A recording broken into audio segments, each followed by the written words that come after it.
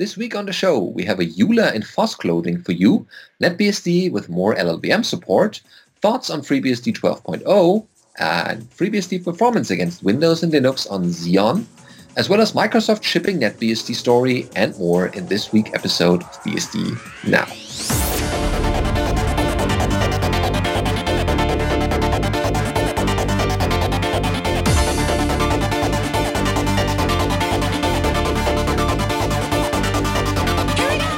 BSD Now, episode 280, FOSS Clothing, recorded on the 9th of January 2019. The show notes still says 2019, but I corrected that. And we have headlines for this week, but I'm Benedikt Reuschling, your show host. And I'm Alan Jude. We're a little bit off key here, but we'll get back to our regular headlines, starting with a EULA in FOSS clothing by none other than a certain Brian Cantrell.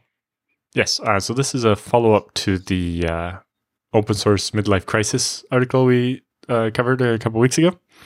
He says there's been a tremendous amount of reaction to and discussion about that midlife crisis blog post. As part of the discussion on Hacker News, Jay Kreps of Confluent, one of the companies that was mentioned in the article, took the time to write a detailed response with a link there, which he eventually elevated to a blog post. And he says, let me be clear that I hold Jay in high regard as both a software engineer and as an entrepreneur, and I appreciate the time he took to write a thoughtful response. That said, there are aspects of his response that I found troubling enough to closely reread the Confluent community license, and that in turn has led me to a deeply disturbing realization of potentially what's going on here. And then there's a section here talking a bit about comparisons that Jay made with saying Brian's analogy about books, once you write it and people buy it and so on, being not quite accurate. So Jay says, the book analogy is not accurate. For starters, copyright does not apply to physical books and intangibles like software or digital books in the same way. And Brian says, what Jay said is true to a degree, and he goes on and looks at it and wonders about the analogy about digital books. And he says, digital books and proprietary software do actually share one thing in common, though it's horrifying. In both cases, their creator have maintained that they don't actually, or that you don't actually own the copyright just because you paid for it. That is, unlike a physical book, you don't actually buy a copy of a digital book. You merely acquire a license to use their book under the terms of that license. But how do they do this? Because when you access the digital book, you click the little I agree on a license, an end user license agreement, or EULA. That makes clear that you don't actually own anything. The exact language varies, but for example, I guess the one Brian had handy was the VMware users and end user license agreement, saying 2.1 general license grant.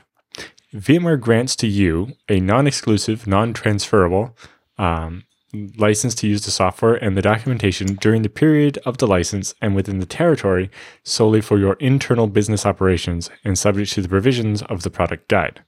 Unless otherwise indicated in the order, license granted to you will be perpetual.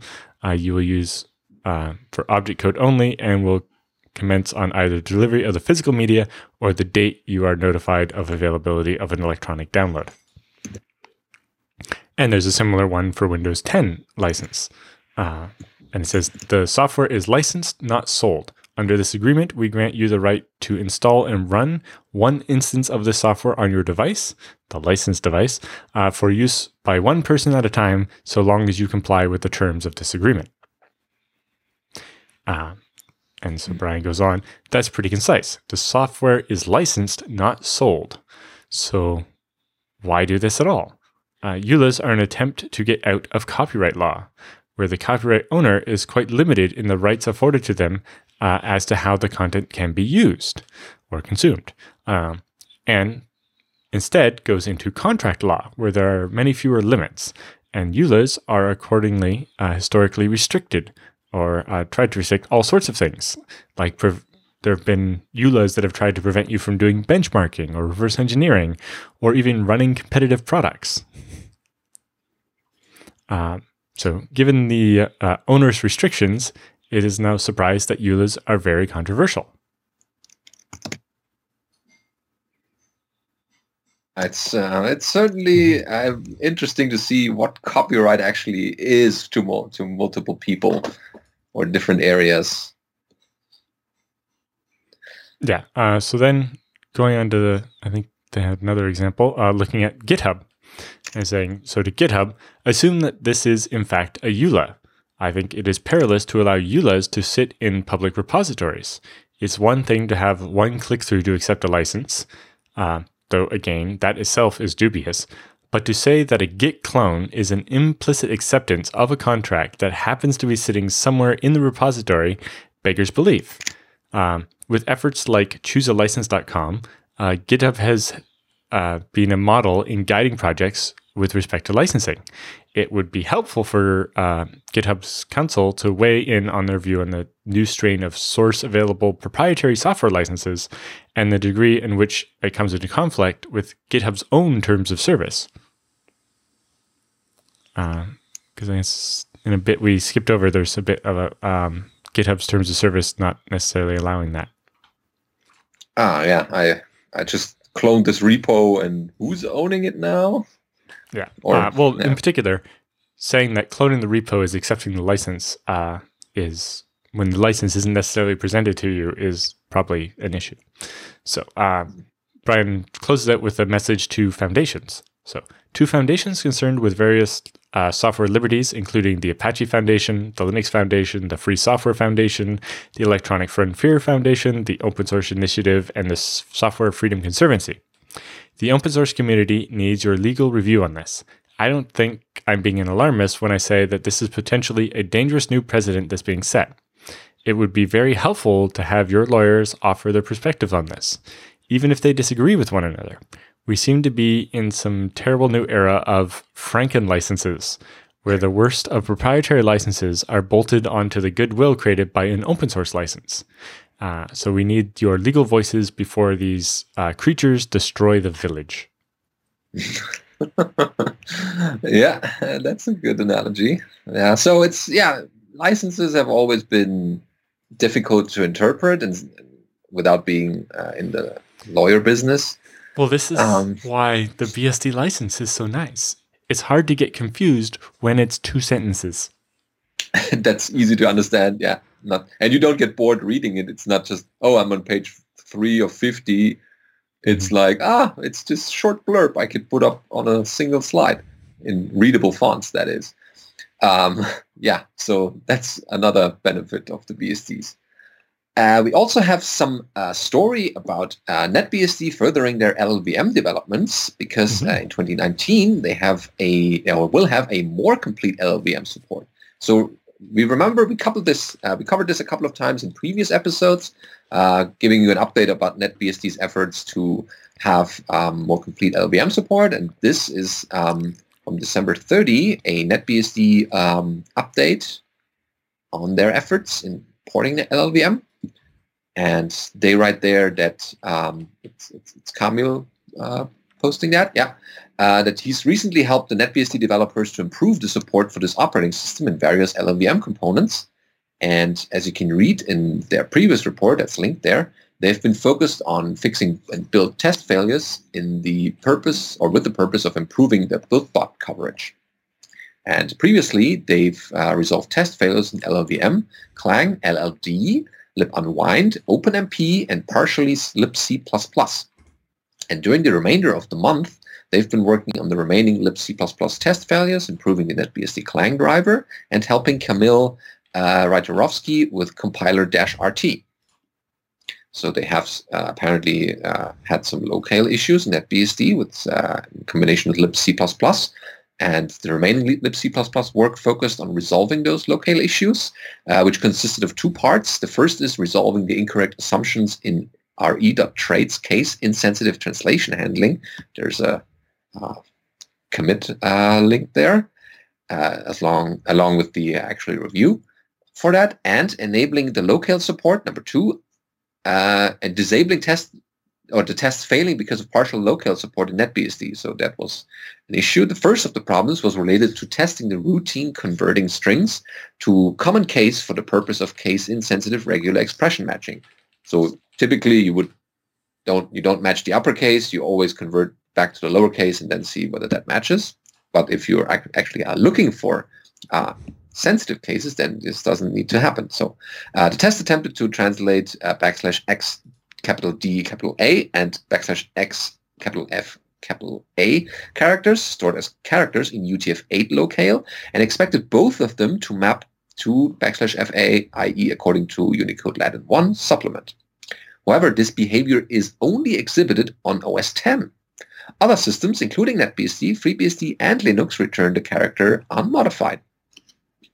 So they came to the conclusion that the most likely cause of the incompatible behavior is that both \XDA and \FA alone do not compromise valid UTF-8 sequences. However, since the translation function can take only a single character and is therefore incapable of processing multi-byte sequences, it is unclear how it should handle the range from \x80 till \xFF that's normally used for multi-byte sequences or not used at all. So apparently the OS X implementers decided to map it into \U0080 till \U00FF range and treat that equivalently to wchar_t, while others decided to simply ignore that. Yeah, I don't know. You go into the full detail on the... Yeah, it's too technical. But they also have driver updates for Clang. And specifically, they have recently added address significance tables, causing crashes of bin utils, passing D-reentrant when building sanitized code, and establishing proper support for finding and using locally installed LLVM components like libc++, compiler RT, etc.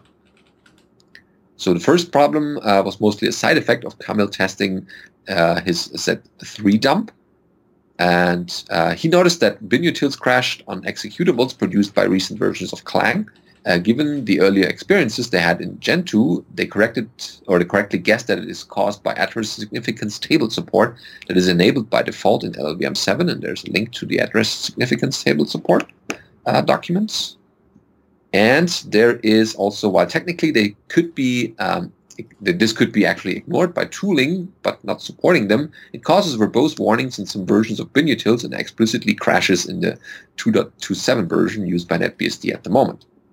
So in order to prevent users from experiencing that, they've agreed to disable address significance table by default on NetBSD. And that's what's interesting there is that the block for disabling LLVM_adder sign has grown since to include PS4 and Gen 2, which indicates that we're not the only ones considering this default as a bad idea. And they also have a bunch of information about the compiler RT work. They have some build fixes there, like fixing use of variables whose values could not be directly determined at compile time for the array length, and detecting missing libLLVM testing support and skipping tests requiring those.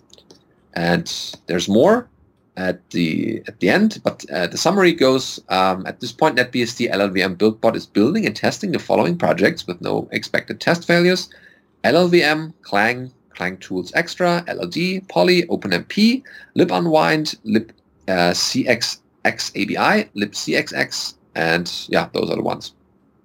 They also list some future plans they have, that next month they're planning to work on the next items from the to-do. Most notably, this includes building compiler RT on BuildBot and running the tests, porting LLD to actually produce working executables on NetBSD, and porting the remaining compiler RT components, DFSAN, ESAN, LSAN, and Shadow call stack. Cool. Okay, yeah, progress.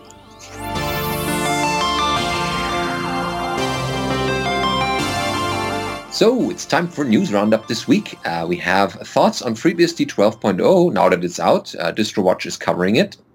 Yes, post by Jesse Smith saying, playing with FreeBSD for the past weeks, I didn't feel as though there was any big surprises or changes in this release compared to FreeBSD 11.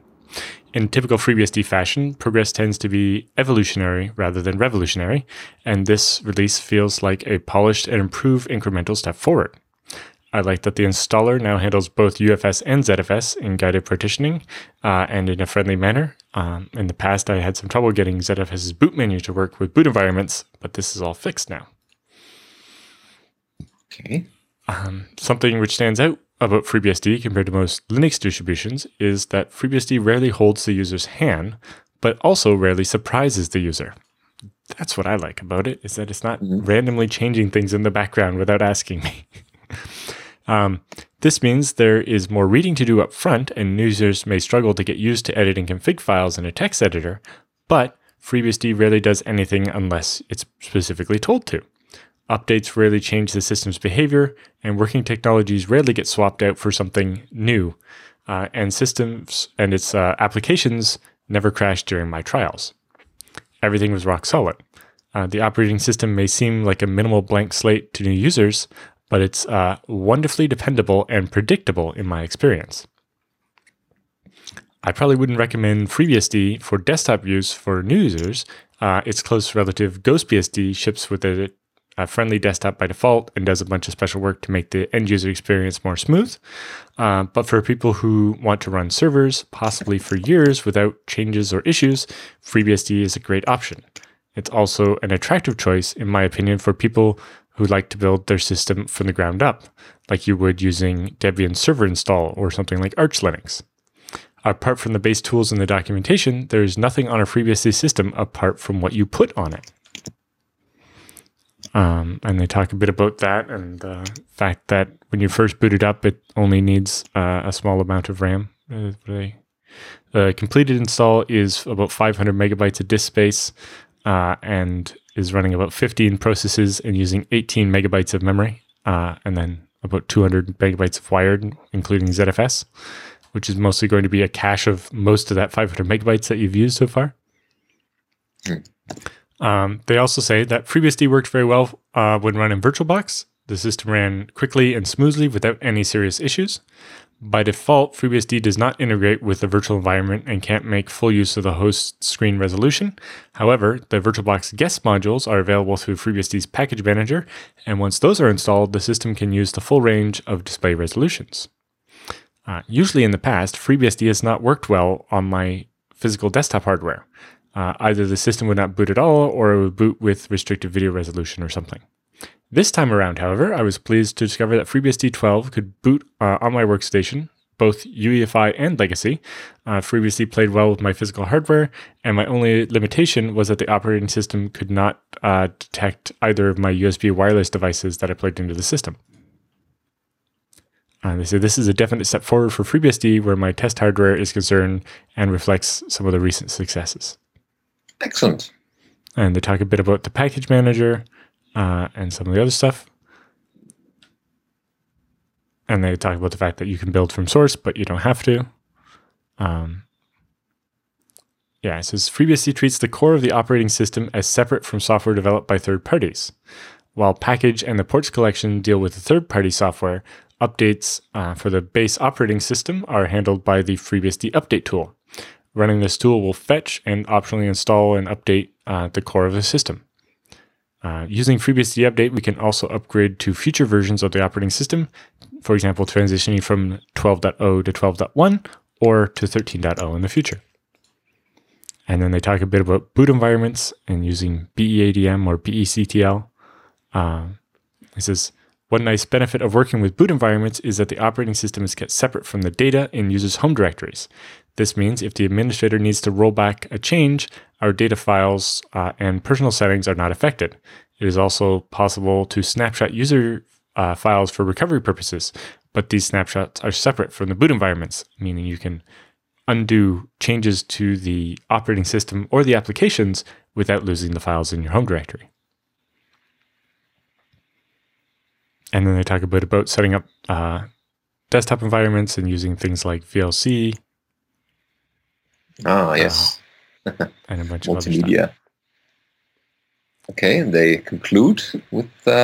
Most of the part I already read. Okay.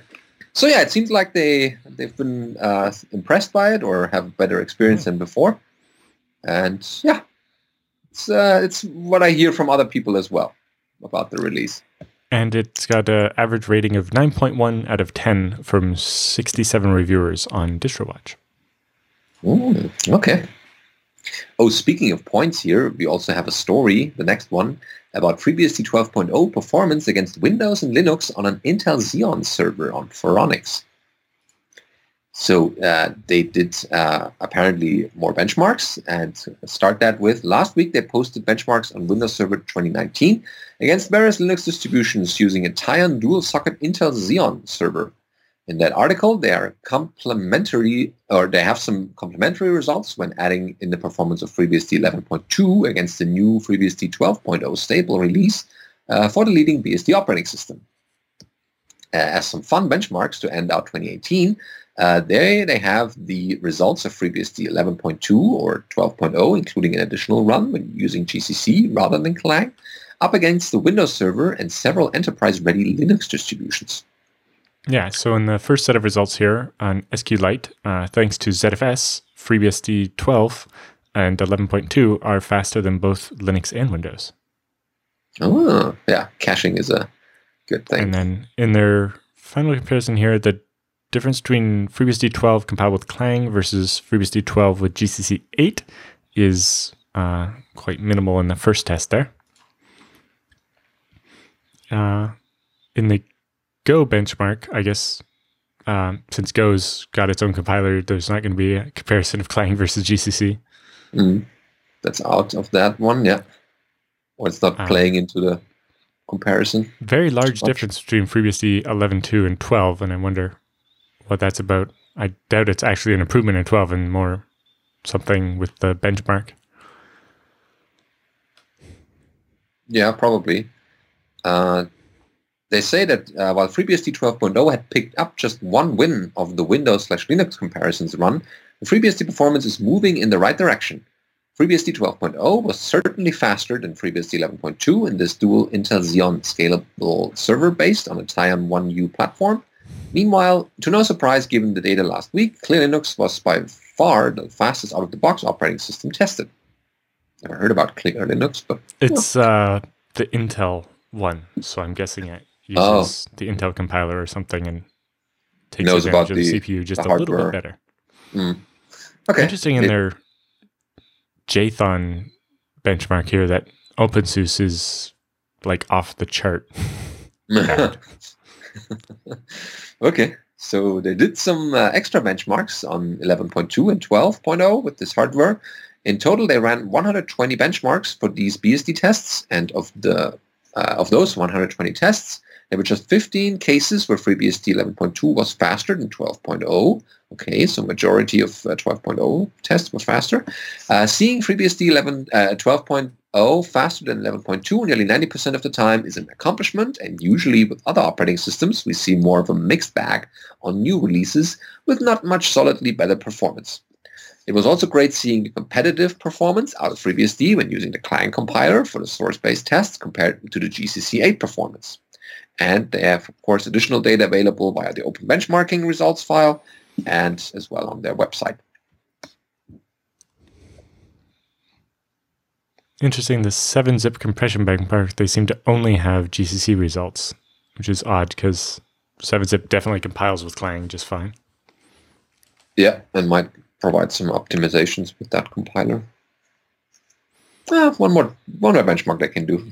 Compilers can be a funny thing. I remember testing the Z standard stuff, and there's like one certain level where GCC will suddenly do a lot better than Clang, and all the rest it's about the same. Yeah, it's sometimes not very clear how this suddenly happened. Is it an outlier or something else? It just gets so complicated at some point, the code generation stuff. But the best benchmark is the one that you run yourself with your own use cases and with your own workloads, whether it's a desktop or embedded system, and that you can better compare and see whether that makes it faster or slower. Yeah, like some of these I would like to investigate what's going on here. Like the FLAC audio encoding, I don't see any reason why that would be much slower on FreeBSD than Linux. I'm sure there's a reasonable explanation. Yeah. Okay, let's look at the next one, which is also interesting from the title at least. We have a story about how NetBSD came to be shipped by, drumroll, Microsoft. Yeah, okay. This is just a kind of a short story, but a good one. So back in the year 2000, that was almost 20 years ago now, Joe Britt, Matt Hershenson, and Andy Rubin formed a company called Danger Incorporated. Danger developed the world's first recognizable smartphone called the Danger Hip Hop, which T-Mobile eventually sold their first hip hop under the brand name Sidekick in October of 2002. Danger had a well-developed kernel that had been designed and built in-house. The kernel came to be viewed as not a core intellectual property, and Danger started a search for a replacement to have. So rather than having to spend engineering time building a kernel all the time, they could just use the stock one. For business reasons, mostly to do with legal concerns over the license, they decided not to go with something available under the GPL and rejected Linux and began to consider BSD Unix as a replacement for the kernel. So in 2006, the author of the blog post here was hired by Mike Chen, the manager of Kernel Development Group, to investigate the feasibility of replacing the Danger kernel with a BSD kernel, and to pick which of the BSDs to use, and to develop a prototype and to develop the plan for adapting BSD for Danger's requirement. So NetBSD was easily the best choice among the BSD variations at the time because it had a well-developed cross-development tools. Means you could stand up a NetBSD desktop and use it on your Intel-powered machine to compile a NetBSD kernel for the ARM processor in the phone. And NetBSD has always had very good support for lots and lots of strange ARM processors and so on. If you're interested in some mailing list archaeology, you should look for some of the messages sent to the NetBSD technical mailing list from Picovex. So they began product development on a specific prototype of the phone that would eventually become the Sidekick LX2009 back in 2007, and contracts for the phone were written with T-Mobile. We were about halfway through the 2-year development cycle. Again, the reason why it was named the LX 2009 is it was meant to come out in 2009, when Danger was bought by Microsoft in 2008. Microsoft, of course, would have preferred to ship the Sidekick running their Windows CE, a Windows Mobile product, rather than NetBSD, but a schedule analysis performed by the author here, and then another one performed by an independent outside contractor indicated that rebuilding it to run a different OS would have resulted in unacceptable delays. So they stuck with NetBSD, and the Sidekick device, the Microsoft Sidekick, sold running NetBSD. Mm-hmm. Yeah, that's how it happens. So it turns out there was a BSD-powered phone 10 years ago. Yeah, if only it had catched on, but I guess they were already a bit late to the game. Well, at the same time, they were the very first smartphone, but didn't manage to capture the market. Yeah, make it appealing enough.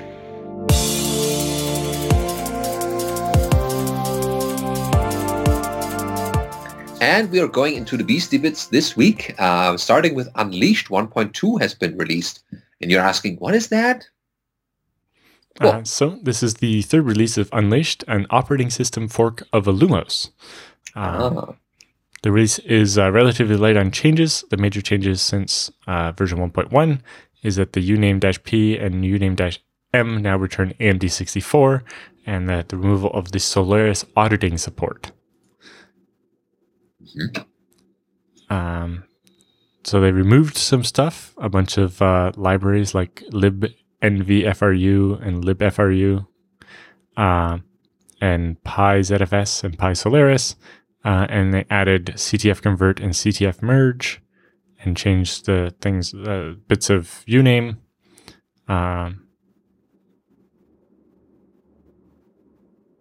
Rename some of the vnode interfaces and added LibreSSL, OpenSSH, and updated NTP, Vim, hardware data, and the time zone data. And if you want to learn more about this OS, go to unleashed-os.org.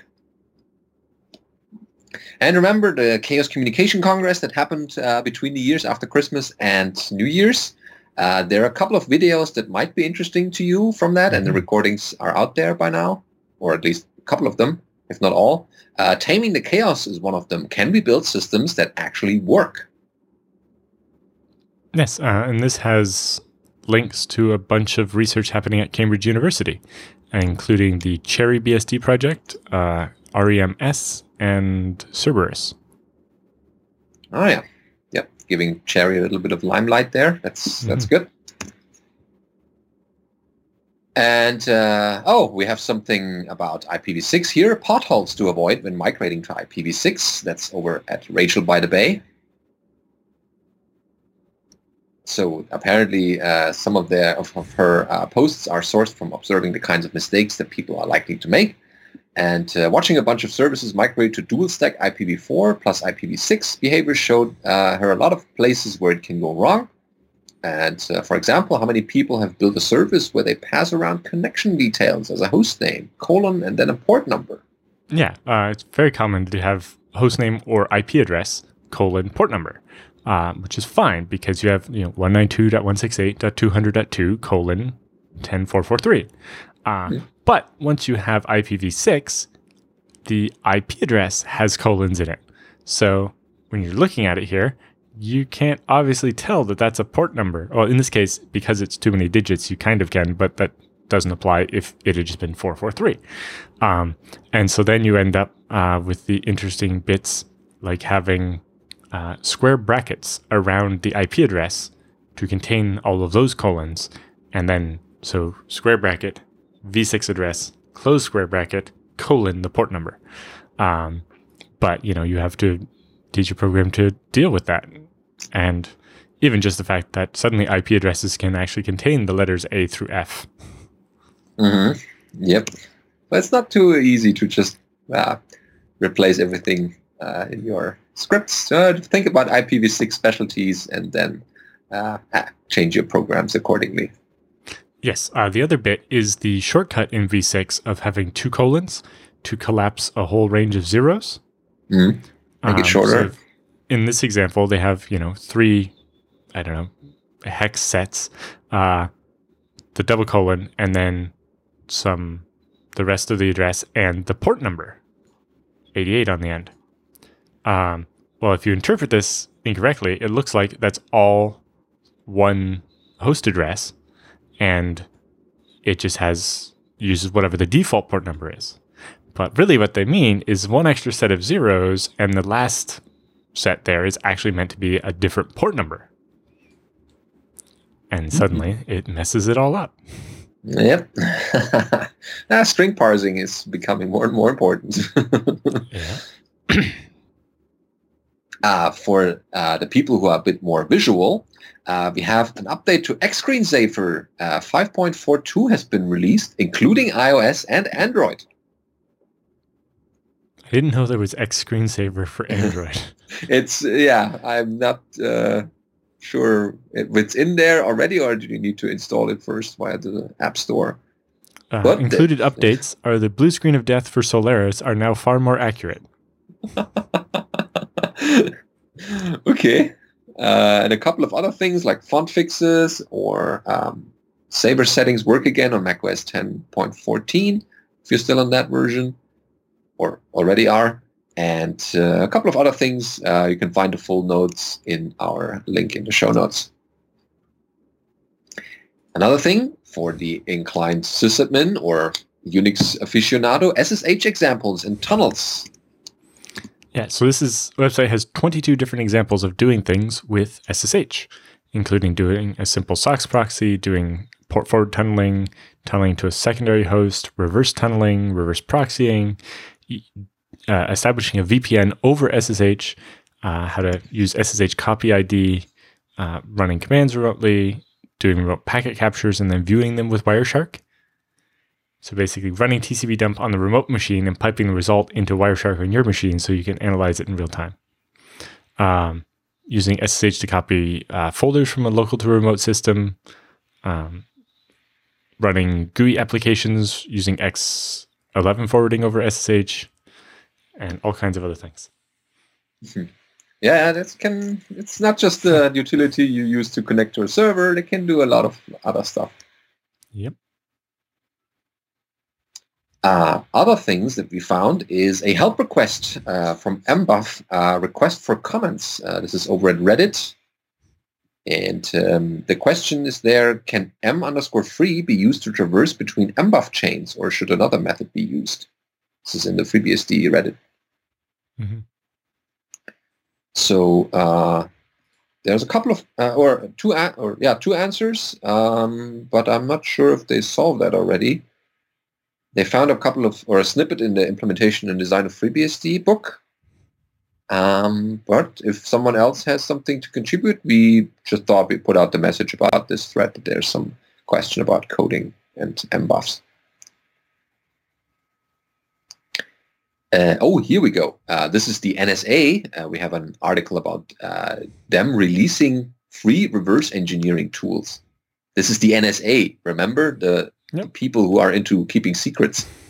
So the NSA developed their Ghidra tool back at the start of the 2000s, and for the past few years, it's been sharing it with other U.S. government agencies that have cybersecurity teams who need to look at the inner workings of malware strains or suspicious software.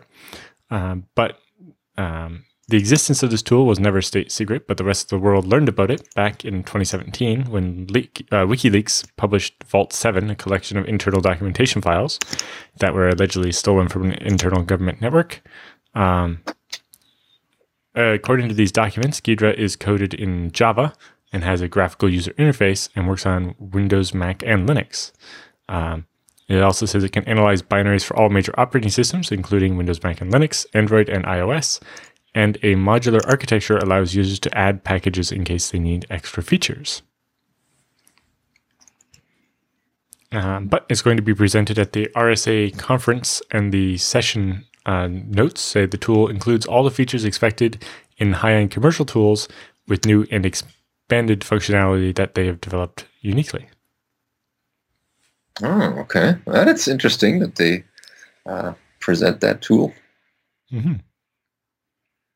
And last, in the Beastie Bits this week, we have running FreeBSD on a Raspberry Pi 3 using a custom image created with Crochet and Poudre. So this is Michael's demonic doodles here. And it's from October, but still current enough so that we should mention it. So mentioned building 12 beta 1, but that'll work obviously on 12.0 release. So they check out Crochet, make a list of the packages they want, set up Poudre, and start building those packages. And then fine-tuning for the configure Crochet to build the system image, and do that. And then you'll end up with an image file you can DD to your Raspberry Pi. Oh, excellent. Yeah, if you don't want to wait for the official images to come out or put in your own little bits and pieces, then use that method. And that's the Beastie Bits for this week. We have questions and feedback, of course, as always. If you have questions for us or show ideas, content we should cover in the future episodes, send that to feedback@bsdnow.tv, and we have something to cover in this episode or the future ones. The first one is Dries let's talk a bit about vimage jails. Okay. So that is the following. Could we talk a bit about jail configuration, specifically when dealing with a dynamic IPv6 prefix? How do people assign an IPv6 address to their jail when using a dynamic IPv6 prefix? For a regular jail, yes, that's kind of difficult. Regular jails very much assume a static IP address. They don't support DHCP or Slack or any kind of dynamic addresses.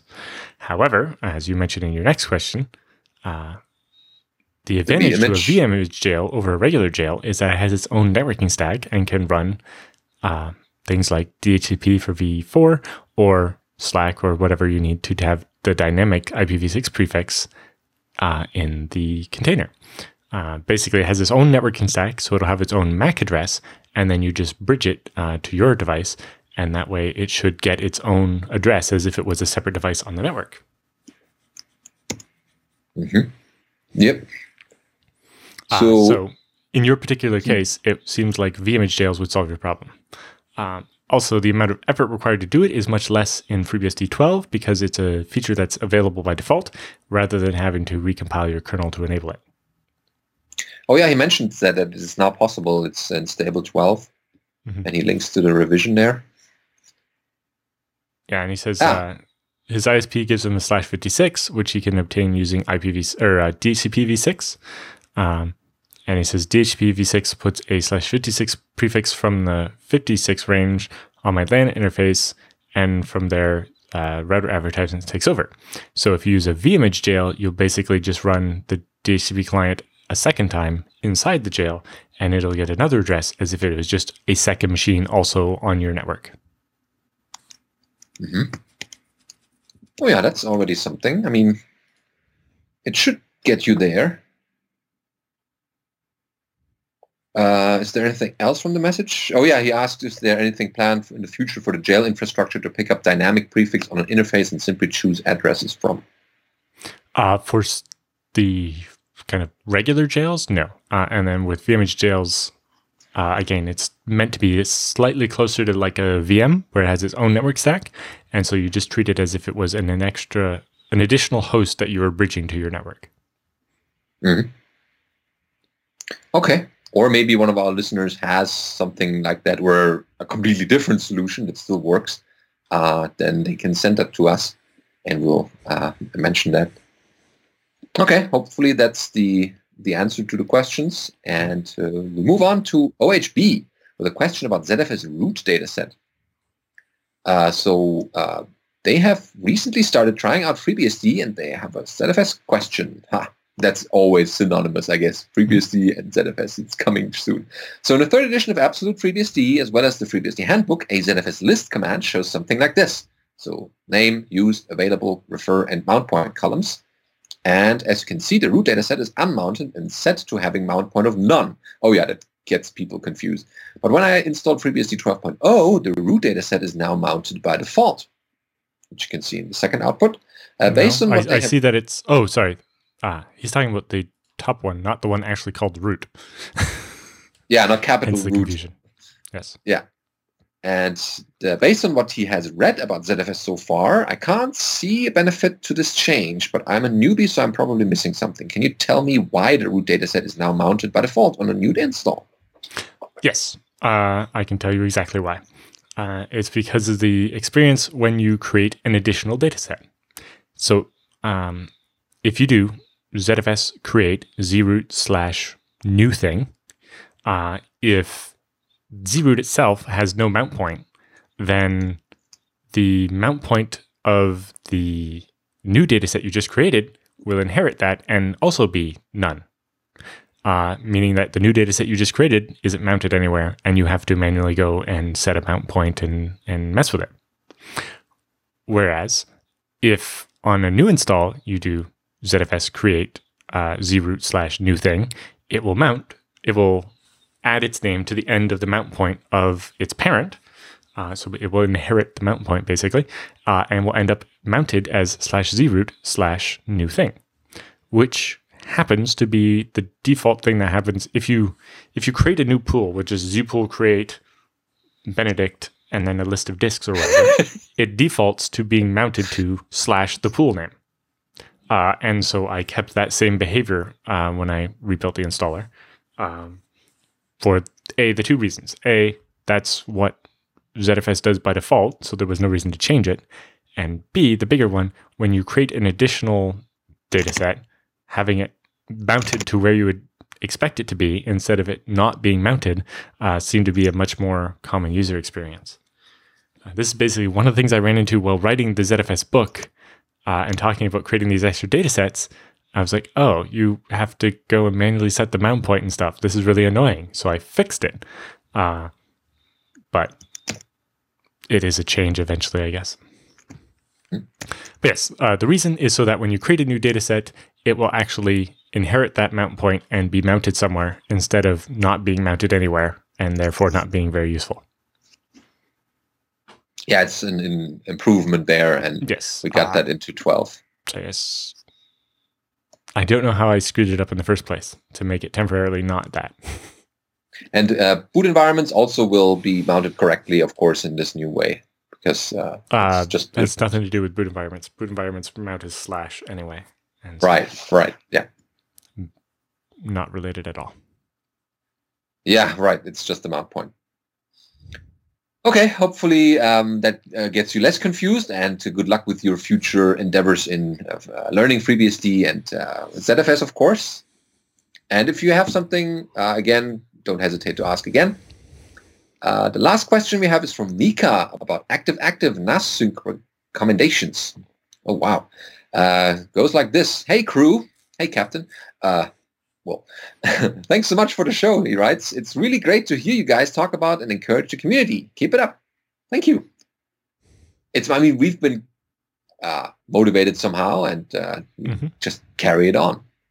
So he's been a long-time Linux user and admin, but has also become pretty enamored of ZFS and run FreeNAS in a couple of key areas in client sites and internally at our MSP and ISP in New Zealand and Australia. Oh, wow. I also use it at home for everything I can from VM backing to media storage. Oh, well, you're already quite into it. We have one client with major offices in both New Zealand and Australia. The decision was made for both sides to have the same NAS, like keep them in sync so artists in either country could work together, round-tripping on the same project, doing different parts of the workflow, like cutting in Australia and 3 effects in New Zealand. Are you doing the new Peter Jackson film? No. So since this is in media entertainment, we're talking about 80 terabytes of active data and a few dozen artists and users. Right now, the system is running Resilio Connect and syncing to Windows file servers. It's working, but personally, I find the solution distasteful. I know what you mean. We do have another site already running a TrueNAS, and they have a small but growing office in the US. And how can I set up a real-time bidirectional sync between 2 ZFS systems running BSD? Kind regards, and thanks again. ZFS is not a clustered file system, so its sync does not work that way. So you can't really do that.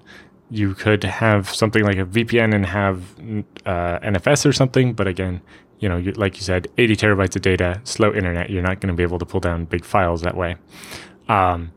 So you're going to need something that's actually a clustered file system. But even then, because you're going between islands, basically, the problem you have is, the initial sync. Just it's not even dealing with the initial sync, but the problem is more when someone in Australia edits one of these large files. If they change a whole gigabyte of it, if you then open the file in New Zealand, only half of that gigabyte of changes has been synced over so far. And then, so either the person in New Zealand somehow the file system needs to tell them that they can't open that file right now because it's changing, or they're going to make changes to it that are newer and therefore going to clobber and undo some of the changes done in Australia and so on. So this is a much more complicated problem. It's not a feature that ZFS has. You might be able to use something on top of ZFS. I'm hoping next week, I found an article I haven't had time to read yet, but about using Gluster, the distributed file system, on top of FreeBSD and ZFS. And so maybe we'll have a way to do that by then. But even then, I suspect there's problems with trying to do this. Whether, I'm surprised you haven't run into these problems with the Resilio Connect thing between your 2 Windows file servers. Unless it's a little bit more like there's these files that will only be edited in Australia and then just consumed in New Zealand and vice versa. In which case you could have 2 separate data sets and then sync one direction only each. You could do that with ZFS, but bidirectional sync is not possible. Yeah, there's also Ceph. There's apparently support for FreeBSD in Ceph. Some degrees, yes. Yeah, and there's a doc at their website. I'm not sure whether that's the development version or already the one that's publicly available. But they have a couple of instructions about creating a Z-pool for Ceph and doing the additional thing. But it probably has the same issues that Ellen mentioned, just having not the biggest infrastructure. One is, even most clustered or distributed file systems are kind of meant to be distributed across machines in the same room. And so, assuming that you're going to have 10 gigabits or something so that the rate that changes come into the one side of the file system, it'll be able to modify it on the followers in the cluster in a reasonable amount of time. Whereas if the changes you save to the NAS in Australia are going to take 4 hours before they can completely converge to New Zealand, that causes lots of problems. People mentioned in the chat room that they should look at the Pansura proprietary product, apparently. That's not quite the same thing, and I don't know that it actually supports multiple offices. Maybe it does. I don't know. Since they're having a true NAS already, they should probably give IX Systems a call and mention that problem.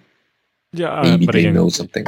There is no solution for bidirectional sync with ZFS. It's just not the way ZFS works. Right, but maybe something else than ZFS is as much as we don't like recommending something else. Again, probably for that kind of problem. Almost all of them end up being something that would run on top of ZFS. Yeah, something distributed on ZFS. Yeah, it's difficult. Again, if someone else knows about something or has something of that already solved or in place, then send it to us at feedback@bsdnow.tv, and then we'll connect the dots here. Yep. Okay, that's it for our show number 280, and we'll all see you at, of course, 281.